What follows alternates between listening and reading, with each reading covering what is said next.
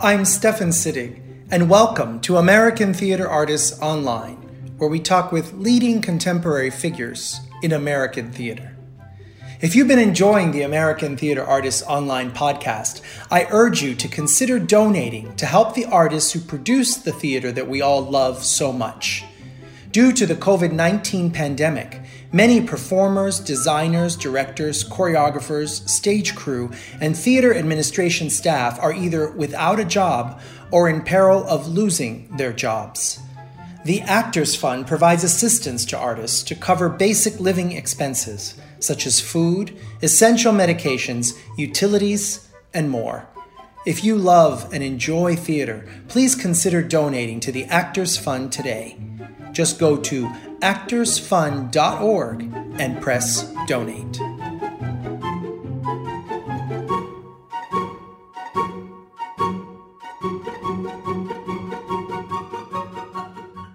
No one in your life is with you constantly.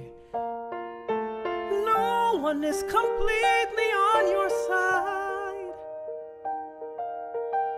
And though I move my world to be with him, still the gap between us is too wide. R. Bender Robinson has been entertaining Broadway audiences for decades. His Broadway credits include In Transit, Shuffle Along, the 2014 revival of Les Miserables, where he was the first black man to play Marius on Broadway, Beautiful, the Carole King musical, The Lion King, The Book of Mormon, Hair, Ragtime, The Little Mermaid, and Hairspray.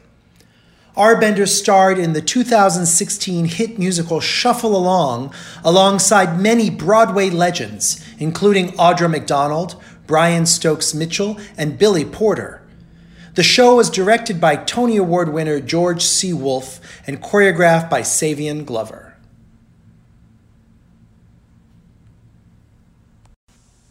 Hi, R. Bender. Hey, how are you? How are you? I'm doing great. Thank you so much for joining me on American Theater Artists Online. We're so glad you were able to join us. I am excited to be here. So we're both excited. We're both happy. This That's makes me happy. Always a good place to be. Yes, when everyone's excited and happy, especially in these days.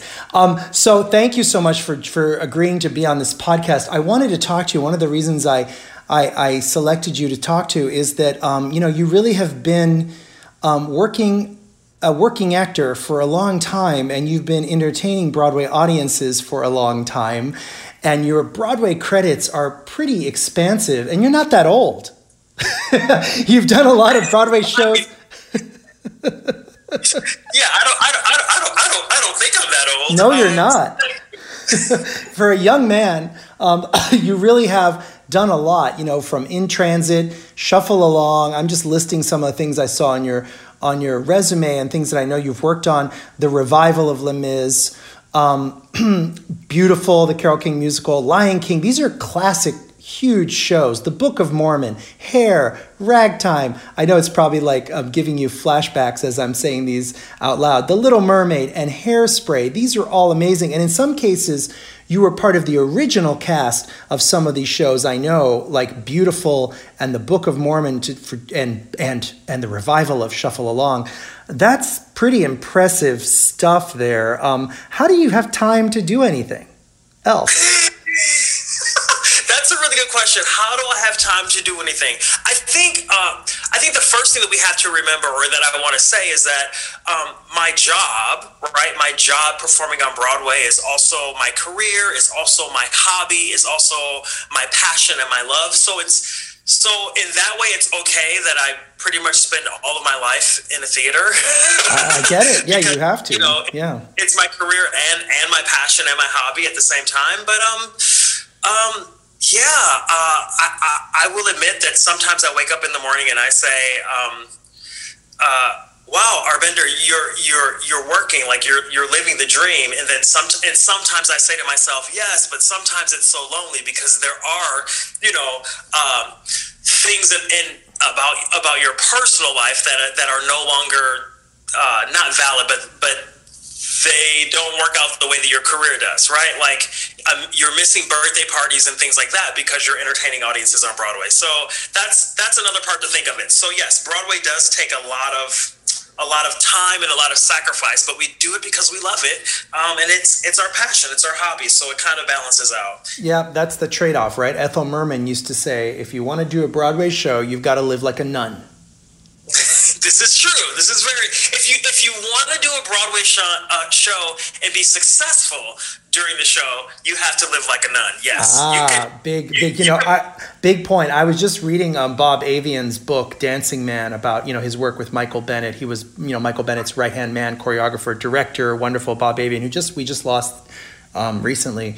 Who passed, and he was talking about how one of the big differences in Broadway in the last 50 years that he noticed, having done a show recently and having done shows back in the 60s, is how many people miss shows and how much rotation of swings, and it's a big machine now with the swings and the understudies, and and back in the day he said we were lucky to have anyone understood. People were on 8 shows a week, and they were so it's people forget how hard of a job it is to perform in a Broadway musical 8 shows a week. There's really not much time for anything else. Right, this is true. It's very true. I will say that those swings and understudies and covers. Thank goodness for them, so that the show can still go on every night. But yeah, it is. It is. I like to tell people that not only are you doing the show, but everything that you do before the show and everything that you do after the show directly reflects what you're able to do each night during the show. So you just have to be careful. You won't ever, if I'm in a show, you won't ever see me going to Colorado and skiing with my friends because I could get injured. Or you're not going to see me going to a birthday party with loud music because speaking over the music could make the voice tired. So it's small things that you have to do every day in your life before and after the show in order to maintain the ability to do the show every night. But again, we do it because we love it. That's right. And it's a wonderful feeling once you're out there. But absolutely, I think a lot of people, especially on the audience side, who aren't performers, who might be listening in, they don't realize how much focus and how much of your life being in a musical on Broadway or anywhere, but in a professional musical, takes up out of your time. Because you've got to be ready for those 2 hours on the stage that you've got to live, and you want to give your 100%. Exactly. So talk to me a bit. You've done some really amazing shows that you've been a part of, wonderful experiences, and we'll talk about those in a second. But before we even dive in, can you tell us a bit about how did this happen for you? How did this start? Was this something that you always wanted to do, theater, be in musicals, sing? Did you have a mentor or someone who helped you lead the way? How did you get started in this career?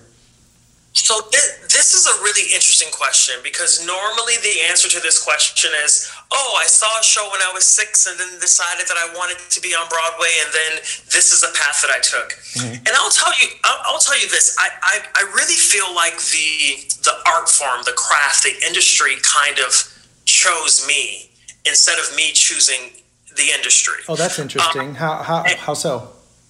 Cool. A few examples of that. So, one of my first times playing a lead role in a show that received praise and made me feel really good about the work, I was in 8th grade.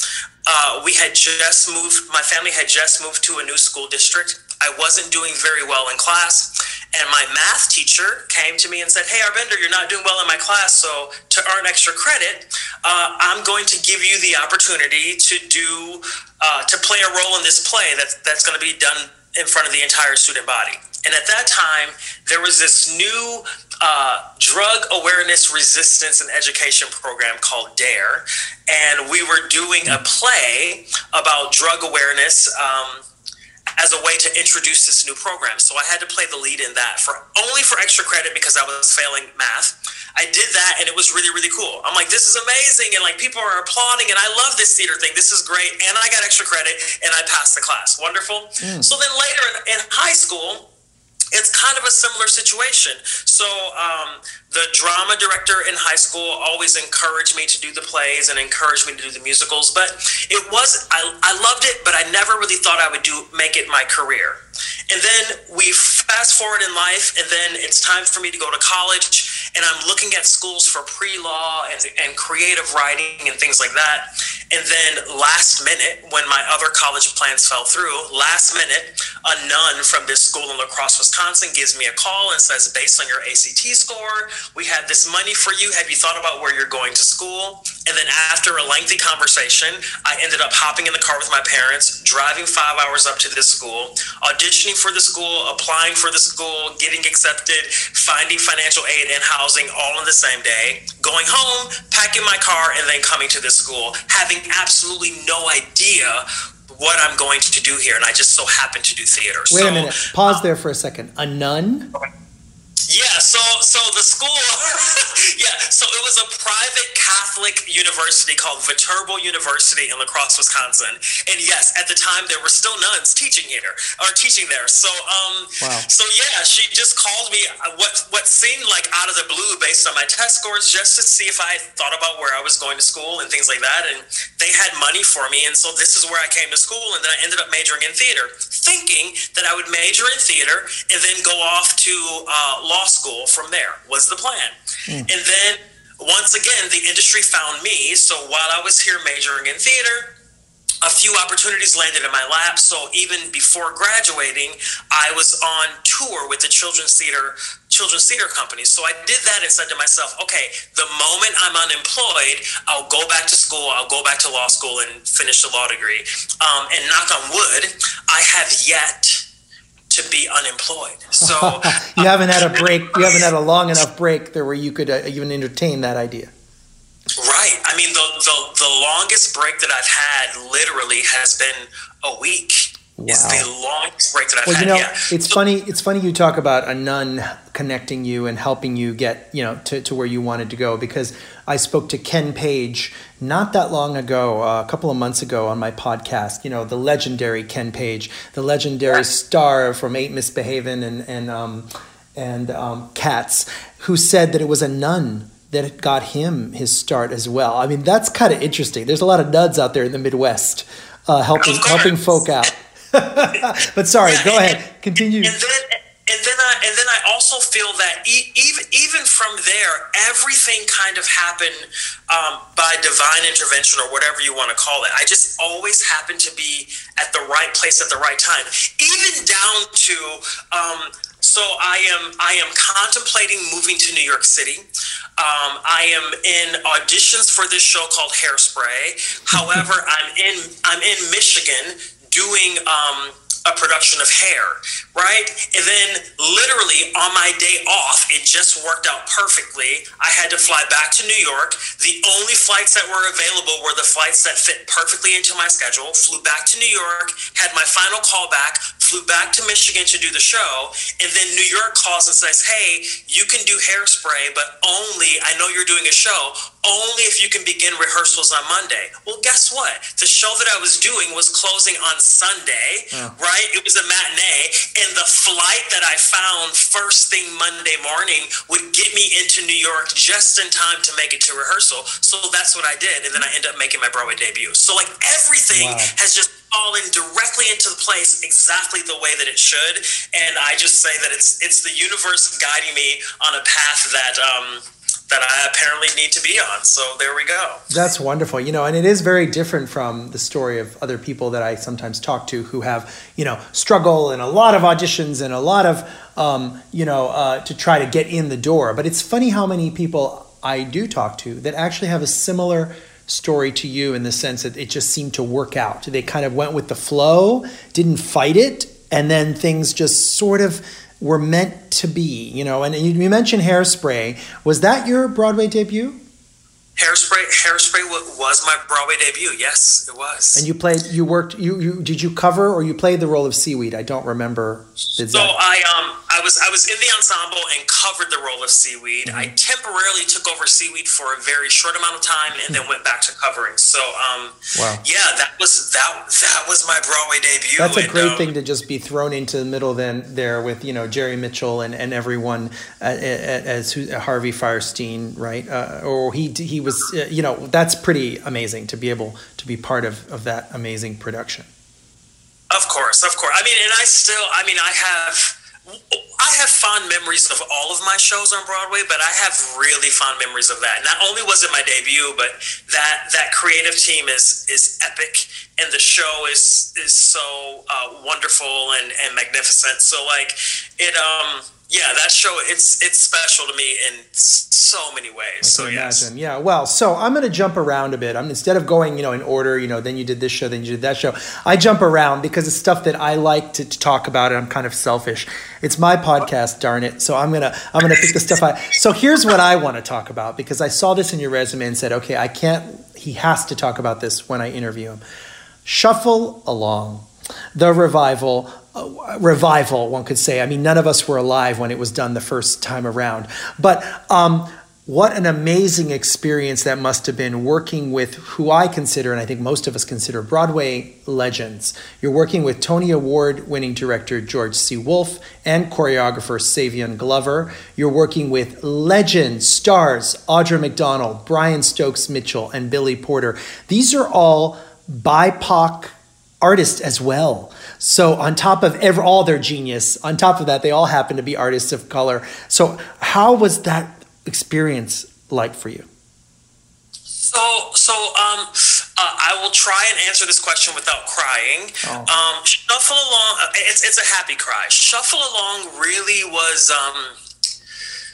kind of the show or the moment that kind of made all of it worth it, right? All the sacrifice, all of the rejection, all of the uncertainty and like fear and all the traveling around the country for jobs and living in different places and living out of suitcases. Shuffle Along kind of made it all worth it. And I'll say first, I came into Shuffle Along. It was this thing called the Untitled Project. It was an outline on a piece of paper about 3 years before the show opened. And George C. Wolfe just had an idea for a show. So there was like a team of like 5 of us, Nika Noni Rose, myself, and a few others that were hired to go into a studio and just play with George for like a month.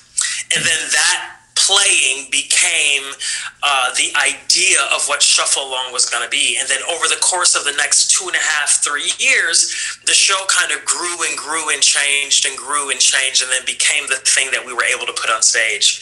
And I love so many things about it. You're right. There was a legendary creative team.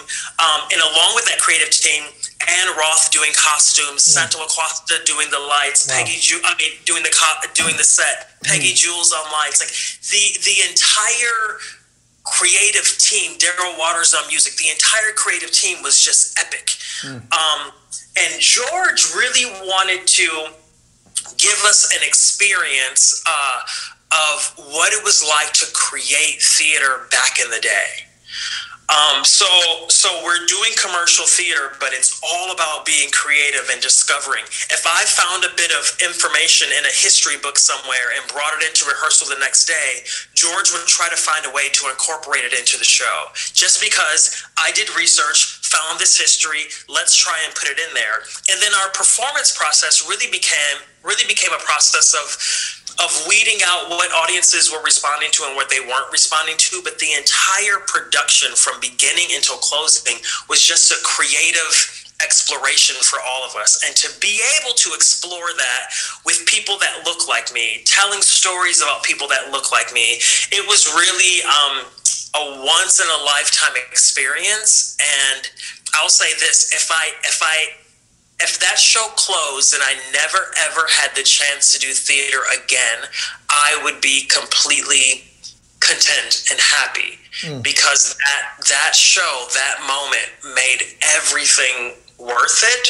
And I don't think I'll ever have an experience that comes anywhere near that again. So Shuffle Along was everything to me. It still is everything to me. And it's amazing. It's the thing that in every interview, people always bring up Shuffle Along. It was truly, truly, truly, truly a dream to work on that show, a dream to work with that cast, a dream to work with that company, a dream to be able to tell that story and resurrect so many of those names that had been forgotten in history. It was a dream from top to bottom. So now, I know you work. I know that you worked with a lot of different people, Audra, and Brian Stokes Mitchell. Is there anything that you learned or any story you can share here of something that you picked up from that show, aside from the overall, obviously, experience?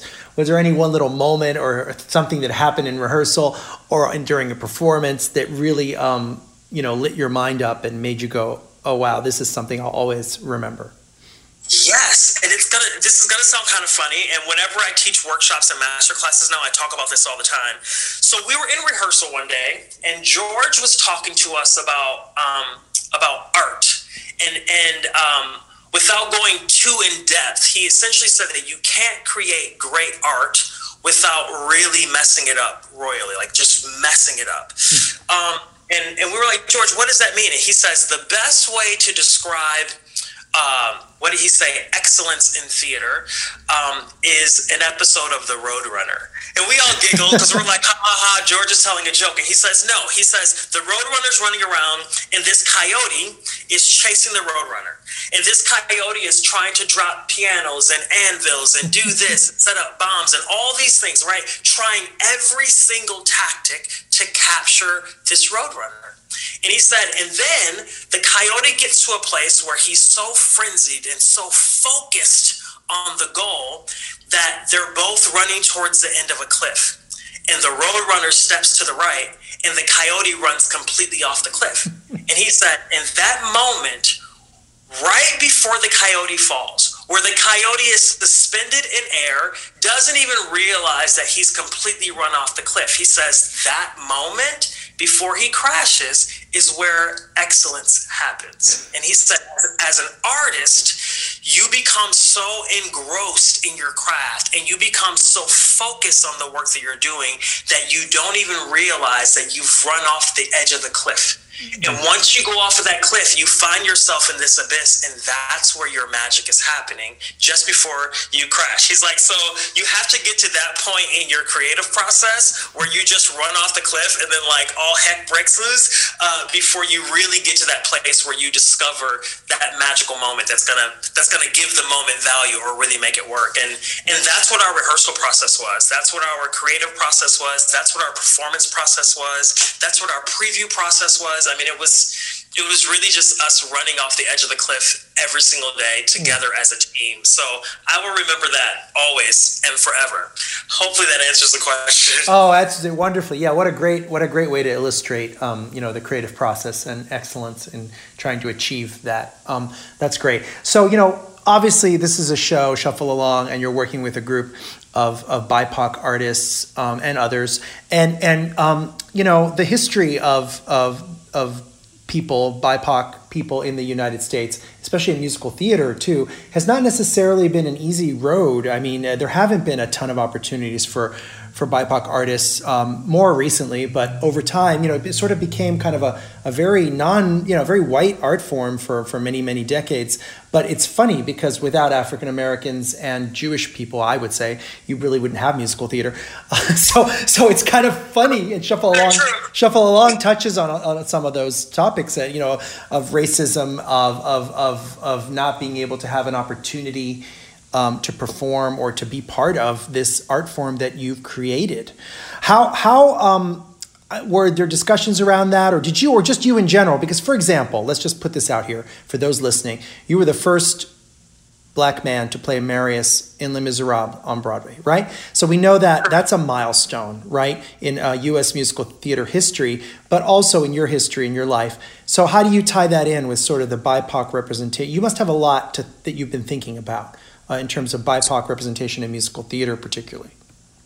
So, I mean, we can do a 5-hour podcast on just this. Absolutely. And I think it's interesting because we're in a time now, really thanks to COVID, where people are. It seems that people are allowing themselves time and space to really think about these things. Mm-hmm.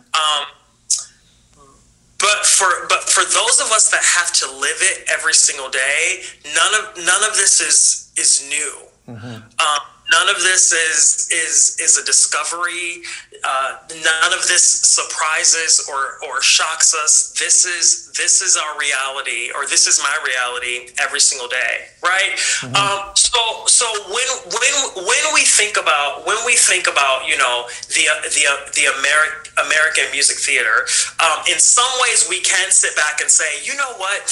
For the most part, it feels like people of color are not being represented as much as they could, or not being acknowledged as much as they could.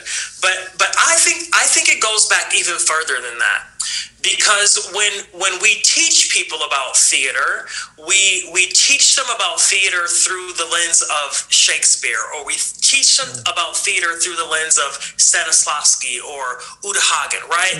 There is this very non-ethnic philosophy that teaches the world what theater is, and then we forget that theater and storytelling happened all over Africa, right? Absolutely. The hieroglyphics that we see in Egypt is a form of storytelling, right? Mm-hmm. Cool, right? We have Kabuki theater, we have Balinese and Javanese theater, right? We have all of these things. We have the Suzuki method of acting, right? We have all of these things that as an industry, we don't celebrate in the same way that we celebrate, for lack of a better word, the whiteness of what theater is. Right. There's the European canon, right? There's Shakespeare. There's, things that you have to study, quote unquote, for years. You've been told that this is theater.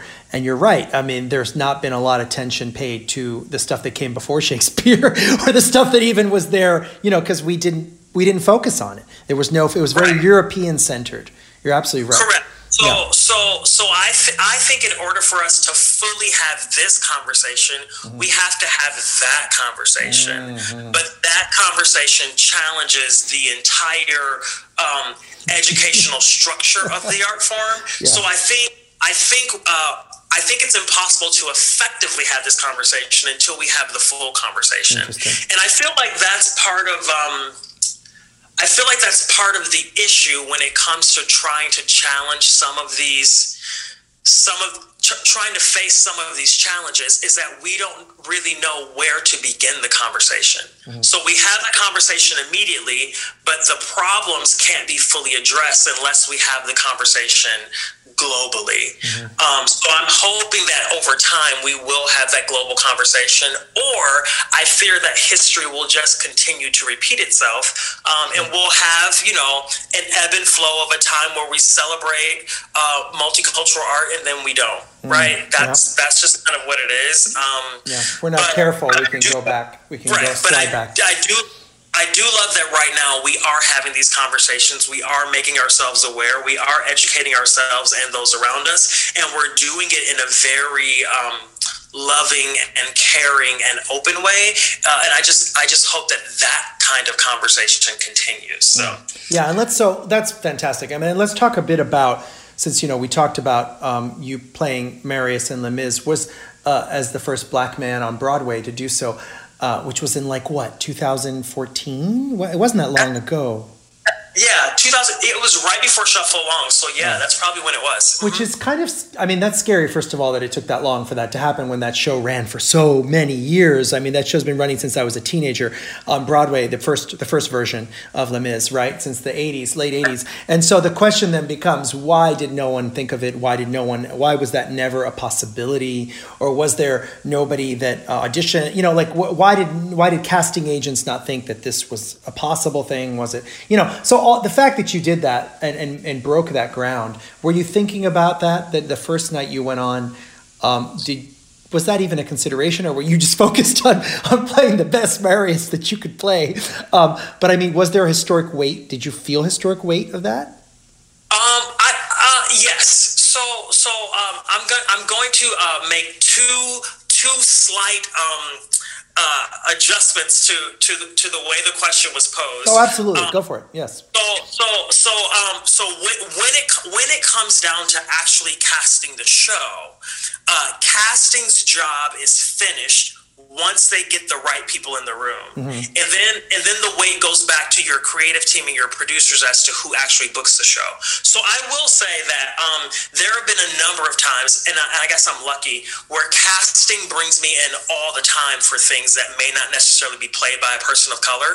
Casting will bring me in, but then at the end of the day, it's up to the creatives and the producers and the directors as to actually cast. So I didn't want to say that, has casting never thought of this? Because I would like to believe that casting, thinks about this all the time and tries to bring the right. So it's not that people aren't called in for the roles; it's that once you're in the room, what happens, or how the property is viewed in terms of the musical or the piece, and maybe it's not viewed as something that is written for someone who is of color. Correct. And some casting directors do this more often than others, but I do want to say that casting may be making efforts to do this, and then it's up to I'm the director of this show. I want everyone to be 7 feet tall with long red hair. You don't have that. I don't want you to be like that's right. we have to acknowledge that. It's so really specific. When it came to Les Mis, so. When I first started auditioning for the show, I was auditioning to cover the role of Andros in the show. And it wasn't until I was halfway through the audition process, at the last minute, they asked me to quickly learn the material for Marius. And so I learned the material, did the audition the next morning. It really wasn't my best work, but somehow by once again, divine intervention, I booked the show. Even before they finished, callbacks, I got a phone call saying, hey, you're going to be in the show. You're covering Marius. This is what's going to happen.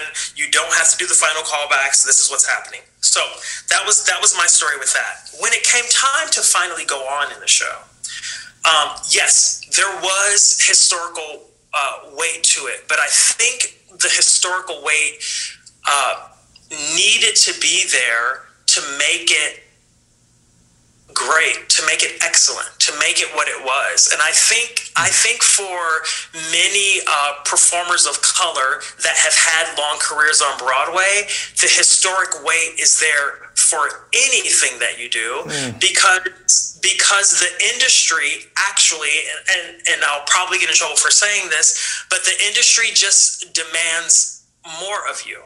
Right? Because if I were to go on as Marius and not be excellent, many people in the audience could have said, oh, it was a gimmick that they put him in that role. Right? Or they only did that because... Well, that's an issue that people of color face in all professions. Correct. Right? So the historical weight is always evident no matter what it is. And then I will say this. I also knew going on, when I finally went on, that if I didn't do amazing, it would probably never happen again. And I also knew that Les Mis is an iconic show, and people have very clear views of what it should be. So I also knew that if I wasn't excellent when I went on, I had no idea what would happen to me when I left the stage door. Because you were thrown in the deep end in terms of the visibility in that too, because it's a lead role, because of the historic moment, then all eyes were on you. So then the pressure was really on to then deliver. And if you didn't, it would be more obvious than if you didn't deliver in some other smaller thing that maybe they had not seen you in, right? So you felt that weight as well. Correct. So that historic significance was always there. I constantly reminded myself that Marius in this show looked like no one else, right? Marius in this show with me would not be what an audience had ever seen before. And I set out to celebrate that difference in the way that I played Marius, instead of trying to make my Marius fit what books have told us what it should be, right? I just said, well, what can I celebrate about my Marius that is unique in this situation, that is 100% me and is Black? And that's what I did. So yeah, I wouldn't say that the entire creative team was 100% on board with me covering Marius. I wouldn't say that the fans were. I know the fans weren't 100% on board. The number of letters that were written to the theater, or the horrible things that people said at the stage door when I left, made it clear that some people didn't want to see a black man as Marius, but a black man could definitely be Andros because Andros causes problems and Marius is a love interest. But it wow, totally hilarious. happened. I was like, wow. I was like, well, you can step inside and talk to stage management about that. I have no way of. So you did. So let's get real. You did experience some blowback then from. Oh, of course. Yeah. Oh, of course. Which is crazy. I had one person say, this show has been completely ruined for me now because Marius was black. And I said, okay, well, wow. Well, that's more about that person, right? That's more about that person. But it's funny to me, because be it what it may be, when Victor Hugo wrote this, novel, they're all fictional characters. So who cares? I mean, they could be anything because they're fictional characters. Hello. Right. It's just hilarious to me. The ignorance. The thing that I always throw out there is like most people when they hear Les Mis in their head, they hear it with a British accent, which is that's how lots of people hear a lot of the songs. Master of the House, right? Yeah. They hear it with a British accent, but I'm like, well, actually, it's a French story. Right. It takes place in France. So if you hear any accent, it should be French. But guess what? All of the characters are French. So guess what? None of them have an accent because they're all French. So no one's authentic, right? Exactly. So I was like, so really, all of these things really make no sense. So well, you get into really crazy discussions. I have a good friend of mine, Joy Jones, who I interviewed a couple of years ago for the podcast, and she was playing Nina Simone in a play, and she said to me, I get people come up to me and say, well, you're not from North Carolina or wherever. And she's like, well, of course I'm not from North. I mean, like, what the heck? It's like I'm playing a part, I'm playing a role. And if you're going to, so I mean, to allow people to have the creativity to be able to go beyond what may have been the original person who created that role. Everyone doesn't have to be the same. So let's talk a bit about, so that's wonderful. Thanks for sharing that. But let's talk a bit about your experience with another musical that I think is, to me, one of my favorite newer musicals ever made. And I think it handles the whole taking a catalog of one person's work so well. Be better than anyone, I think. Any show, it's my view. Beautiful, the Carole King musical. I first saw that show on Broadway. A good friend of mine was in it, Kevin Duda, and I didn't know he was in it until I sat down and opened the program. So, oh, Kevin, okay. And so I went to see it, and I love the music of Carole King, but you were in that cast, in the original cast of that fantastic show, and you originated a role there, right? So tell us what that experience was like, because that is one of those musicals that does include a lot of characters of that are historical, African American characters, but it really isn't about. I mean, they're telling a lot of the story through the music. That's kind of how I feel with that show. Tell me more about that experience for you.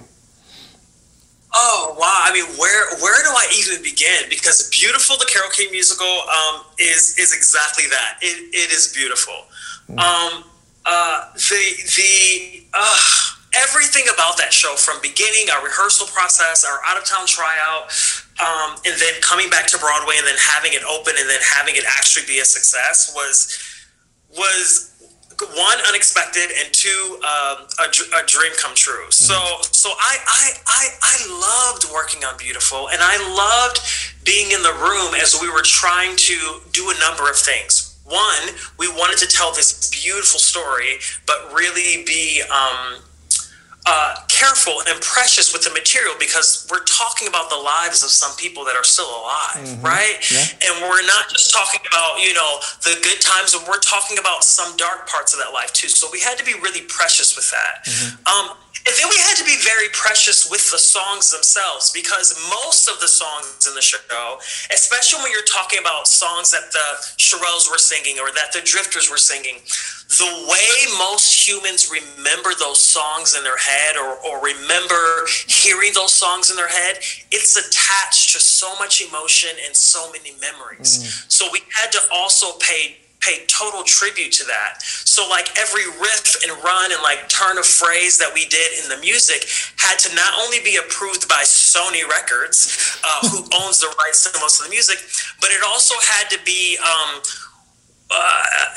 within close proximity to what the original was, because so many people are remembering this music through so many different lenses. And I think that's part of what made the show work, is that all of these songs, Natural Woman, Up on the Roof, On Broadway, Locomotion, right? Will You Still Love Me Tomorrow? All of these songs, for most of our audience, have so many memories and emotions attached to it. And we were able to take the audience on that kind of a journey. And the other thing that was great about it is that because the music spans so many decades, it was one of those shows where, you know, an adult can take a child, or an adult can go with their even more adult parents and have a shared experience through the music, because the music has spanned so many decades. So it really became a much larger thing than just us putting this, you know, almost jukebox musical on stage, but it really became how do we, kind of like Shuffle Along, how do we allow people to go on this journey and have these memories and these discoveries in the theater collectively as a group, so that they can take that information with them as they leave. So it became that kind of a journey, and it was really awesome that the team that was the original cast, it's awesome that that team was put together, because all of us had either worked with each other or wanted to work with each other forever. In fact, one other person that was in the show, who ended up being my dressing roommate, for years, we thought that we hated each other, because we were in every final callback together, and it felt like I always felt that he got everything, and apparently he always felt that I got everything, and I always assumed that he hated me, and he always assumed that I hated him. So when we were in final callbacks for Beautiful, we looked at each other and we're like, ugh, not again. Congratulations, right? Because one of us will probably get it. I'm sure it'll be you. And when we both got the call that we were going to be in the show together, we reached out to each other and then chose to be roommates together, dressing roommates together, and turned out we became the best of friends, because I always admired his work. He always admired my work. I thought he hated me. He thought I hated him, and none of that was true. So it also just brought together this beautiful family of people. I was going to say, it's such a diverse musical too, because in a way it's diverse. In other ways, it's kind of everyone's sort of in their own corner because of the period of the 60s and, you know, into the.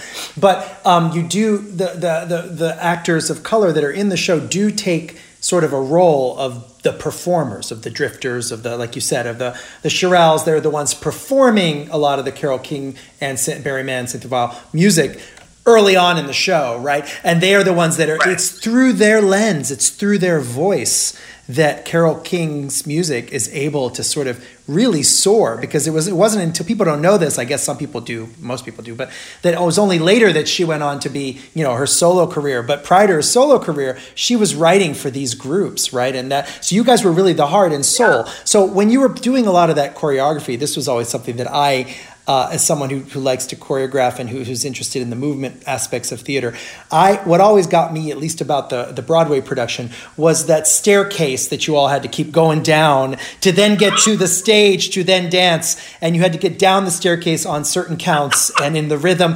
As a dancer, former dancer, retired dancer, and now choreographer, looking at that, I kept thinking to myself, those poor guys. So was it as hard as it looked to be for someone who knows? Yeah, it was, I will say this, the majority of our tech process was learning to navigate that structure. It was amazing what you guys did. Yeah, you want to know something? You're saying it's amazing because it was visually stunning. We say it's amazing because we somehow figured out how to do it. Right, there's the craft. Yes, you were flying in the air like the coyote in the air in those moments, because that's what you were doing, and it was brilliant. You were being held up by something bigger than you. But fantastic. No, I really remember, and the recreation of all those dance steps from that period, from those groups, those singing groups. That is a lot of work to recreate that. That is art in and of itself. That the team that did our movement was really stellar, and they found the right way to set that movement on us. So that it embodied enough of what audiences would remember of the movement, but they also made it fit us so perfectly that it came off effortlessly. One of the things that we were always reminded of in the creative part of the show is that these singers were not performers. These singers were groups that, were put together on, doorsteps and like, hey, let's put together a band, or hey, let's do this, let's do this. So we're not talking about trained singers and dancers. So how do we create a world of movement that feels completely natural and organic on these people, as if they would have done it like in their backyard, figuring it out. So the fact that the team was able to figure that out and make it work and make it happen and feel authentic was amazing. And it's and I can probably still do the majority of the choreography today. Years later. It's engraved forever in your brain. Of course. Well, we're almost out of time, which is crazy. This has gone so fast talking to you. But before we go, I definitely want to talk to you about a couple things before we stop here. I want to talk to you a bit about moving forward and stuff that you're doing now. I want to talk about, I know that you do vocal coaching, and I know that you have students. If someone wants to talk to me a little bit about how you teach and what you do to help people with their auditions and vocal coaching, and if someone's interested in listening to this podcast and they're listening right now and they want to study with you, do you take, how do you take students? How does that all happen? Awesome. So let me first start by saying money and schedules and all of those things scare me to death. So all of my coaching that I do, and I do quite a bit of it, all of my coaching that I do is through a company called New York Vocal Coaching. It's the easiest name to remember. New York, because it's in New York City. New York Vocal Coaching. NewYorkVocalCoaching.com, and they can handle everything. Wonderful. Or you can email assistant@NewYorkVocalCoaching.com, and they can handle everything. Right? So if someone wants to study with you, they can say, I want to study with Arbender because I like the way he sings this, or the way he sang that, or I liked him on stage. And then they can connect. Yes, and they will take care of it effortlessly and make it happen. So I'll tell you a little bit about my teaching philosophy, which is different than most. So my teaching philosophy, I truly, truly, truly believe that any and everyone can do what I do. Anyone can do it. They just need the right tools and resources, and they have to know how to apply those tools and resources. So I always say that in my teaching philosophy, I meet you wherever you are in your process, and we figure out milestones to get you to the next step of your process. So instead of me saying, oh, I teach this, or I teach this method, or I teach this, or I teach that, or I only work with people on this, I'm like, no, show me where you are in your process, wherever you are, and then we're going to figure out a path to get you to the next part of your process. And that seems to work better than having us focus just on technique, or just on singing, or just on acting, or just on auditions, or just on monologues. We make it this holistic approach of really seeing where you are in your process, me fully understanding that, and then how can we get you to the next step of your process. And then all along the way, I just make sure that you don't make all of the mistakes that I made along the way, right? So I've had wonderful successes. I've been on Broadway for like 17 years. I've done 11 Broadway shows. I've been working professionally for 20 some odd years, right? It's been great, and it sounds amazing, but I made many, many, many horrible mistakes along the way. And I set out a long time ago when I started teaching, I set out to make sure that anyone that came into my presence would not make the same errors that I made. So I also teach that way. Like, hey, I see we're going here, and I'll tell you a funny story about when I did that, and then this happened. So, that sounds great. I mean, you're making me want to take class with you. I haven't sung in years, and now I'm like, maybe I should take class with Arbender, because then maybe he can get me to hit those high notes. That's right, definitely. Yeah, of course. And I also believe that if you can hear a note in your head, you can sing it. That's I think sometimes our traditional approach to singing tells us, oh, I'm a tenor, so I shouldn't be able to sing that note. And I'm like, nope, let's just look at how the alto voice or the soprano voice works, and how can we make our voice in the male register work in the same way, and then boom, you can hit that note. So, wow. So there are lots of different approaches. Well, don't give away all your secrets. Let people have to pay. People have to pay. It's not free, everybody. So New York Vocal Coaching, look it up. And send them an email or go on the website and say you want Arbender if that's who you want to study with, because he's there, and I'm sure they have a lot of other great people too. If someone chooses someone else, that's fine too. But if I'm a guy and I want to sing, I think I'm going to pick you. So let's talk a bit about other projects that you might have coming up or anything that you're working on. Did you dive into a lot of the online stuff? I know you were doing a some Christmas music as well. That's past now, but it's still out there. What online stuff have you been working on? So funny. I will say this is going to sound crazy. Once again, let's talk about divine intervention. Right before I was in Book of Mormon when the pandemic hit and shut everything down, and I had just gone into the company management office maybe 2 weeks before, and I said, "Hey, listen, I know that all the vacation days are taken up." But I just realized I need a break. Like I need a break. Like I want to go home and see my parents. I want to go see my baby sister. I want to take this class. Like there were all these things that I felt that I needed to do in life. Like I just needed a few weeks off. So the pandemic hit, and I was like, hallelujah, I have a few weeks off, right? You got your wish a little bit longer than you wanted, probably. I know, it's all my fault. So I will say this, the pandemic hit, and I will say that for the first 3 or 4 months, I did absolutely nothing. Good for you. But read books and watch movies and television, and write letters. Like I wrote letters to like everyone in my family. So I did a lot of gardening. So I really used that time to kind of recharge and regroup. And then instead of working on projects, I only wanted to work on giving back because I do feel that the universe has been so kind to me my entire life.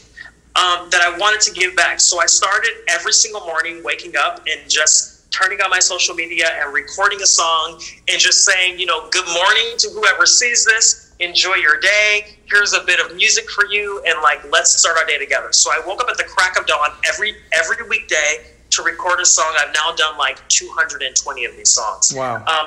And I'm still doing it. And then all I did was, a lot of school programs and training programs wanted ways to keep their artists encouraged. So I would volunteer my time to help keep them encouraged. I have volunteered a lot of time to teach workshops and classes at a lot of different places. So I really just spent this entire time just giving back to the community and giving back to the universe. So that's what I've been doing, not working on much of any art. And at this very moment, I am back at Viterbo University, where I did my undergrad. I'm there right now, teaching a 7-week master class, and then I'm teaching an acting class and 2 scene study courses. Wow.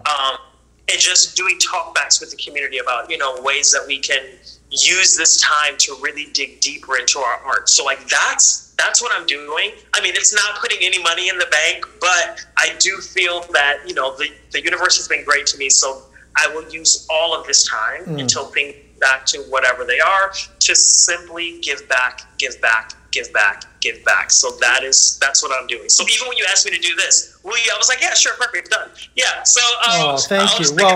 Well, I think that's a wonderful way to approach it. I think it's a great spirit, and it's a lot of generosity of you to do that and give back. And and you're teaching a next generation. You're working with the people coming up. You're giving them advice. I think that's fantastic. So here's my next. We got to go because we're almost out of time. But let me if people want to keep updated on all these things, because there's a lot of things we didn't get to talk about that I know you're working on, and with vocal coaching and teaching, and whatever you might be doing if and when we come back, which will happen soon, to live theater, you're going to be out there probably, maybe, I don't know if that's what you want to do, but you'll be doing something. So if people want to follow you, where can they go? Do you have a website or social media? Are you on Insta, Facebook? How can they find you if they want to know more, keep updated? Awesome. So you can always find my website, which is arbender.com, arbender.com. That's easy. And then you can find me on Instagram at arbender2, the number 2, arbender2. Wait, because there's another one? Well, when I went to sign up for it, there was another one. It was all pictures of me, but I'm like, I never said this. Oh, you've got a fan. You've got an Instagram fan. Look at you. Yeah, once I set up my own Instagram, that one went away, but it's Arbender2. That's fine. And then you can also find me on Facebook. There's no other Arbender Robinson on Facebook. It's me. So, I was going to say, you're it.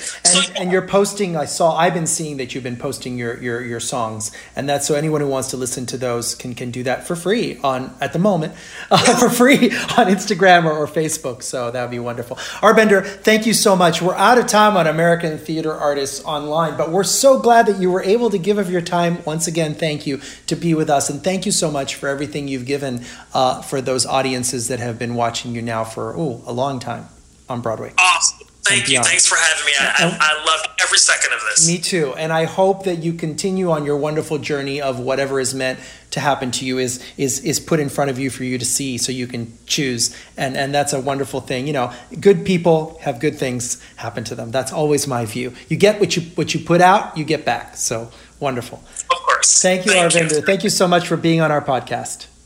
Awesome. Thanks. Thanks.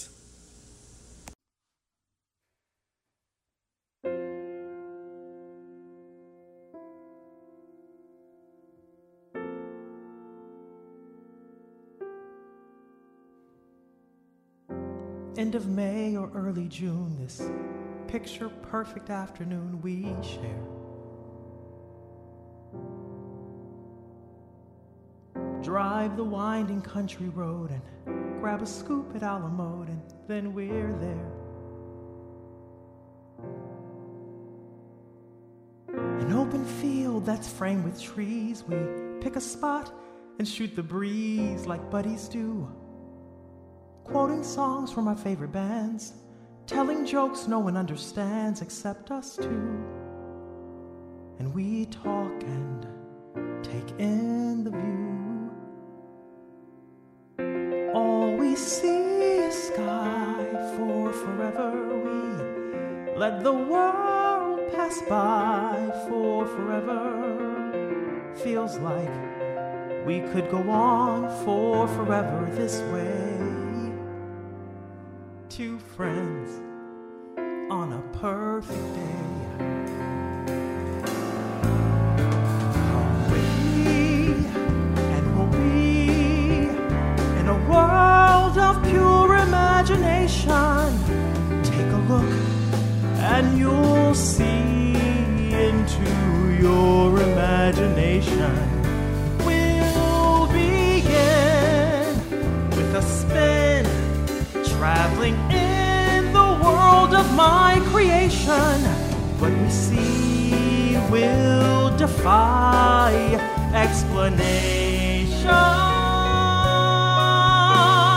If you want to view paradise, simply look around and view it.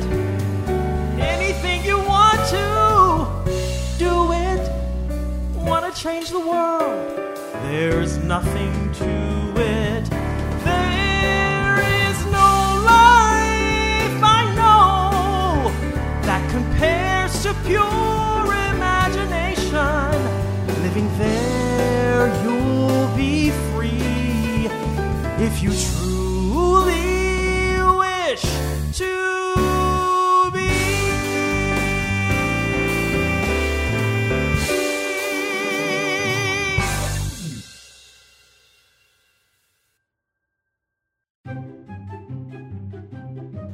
Thank you for listening to the American Theater Artists Online podcast.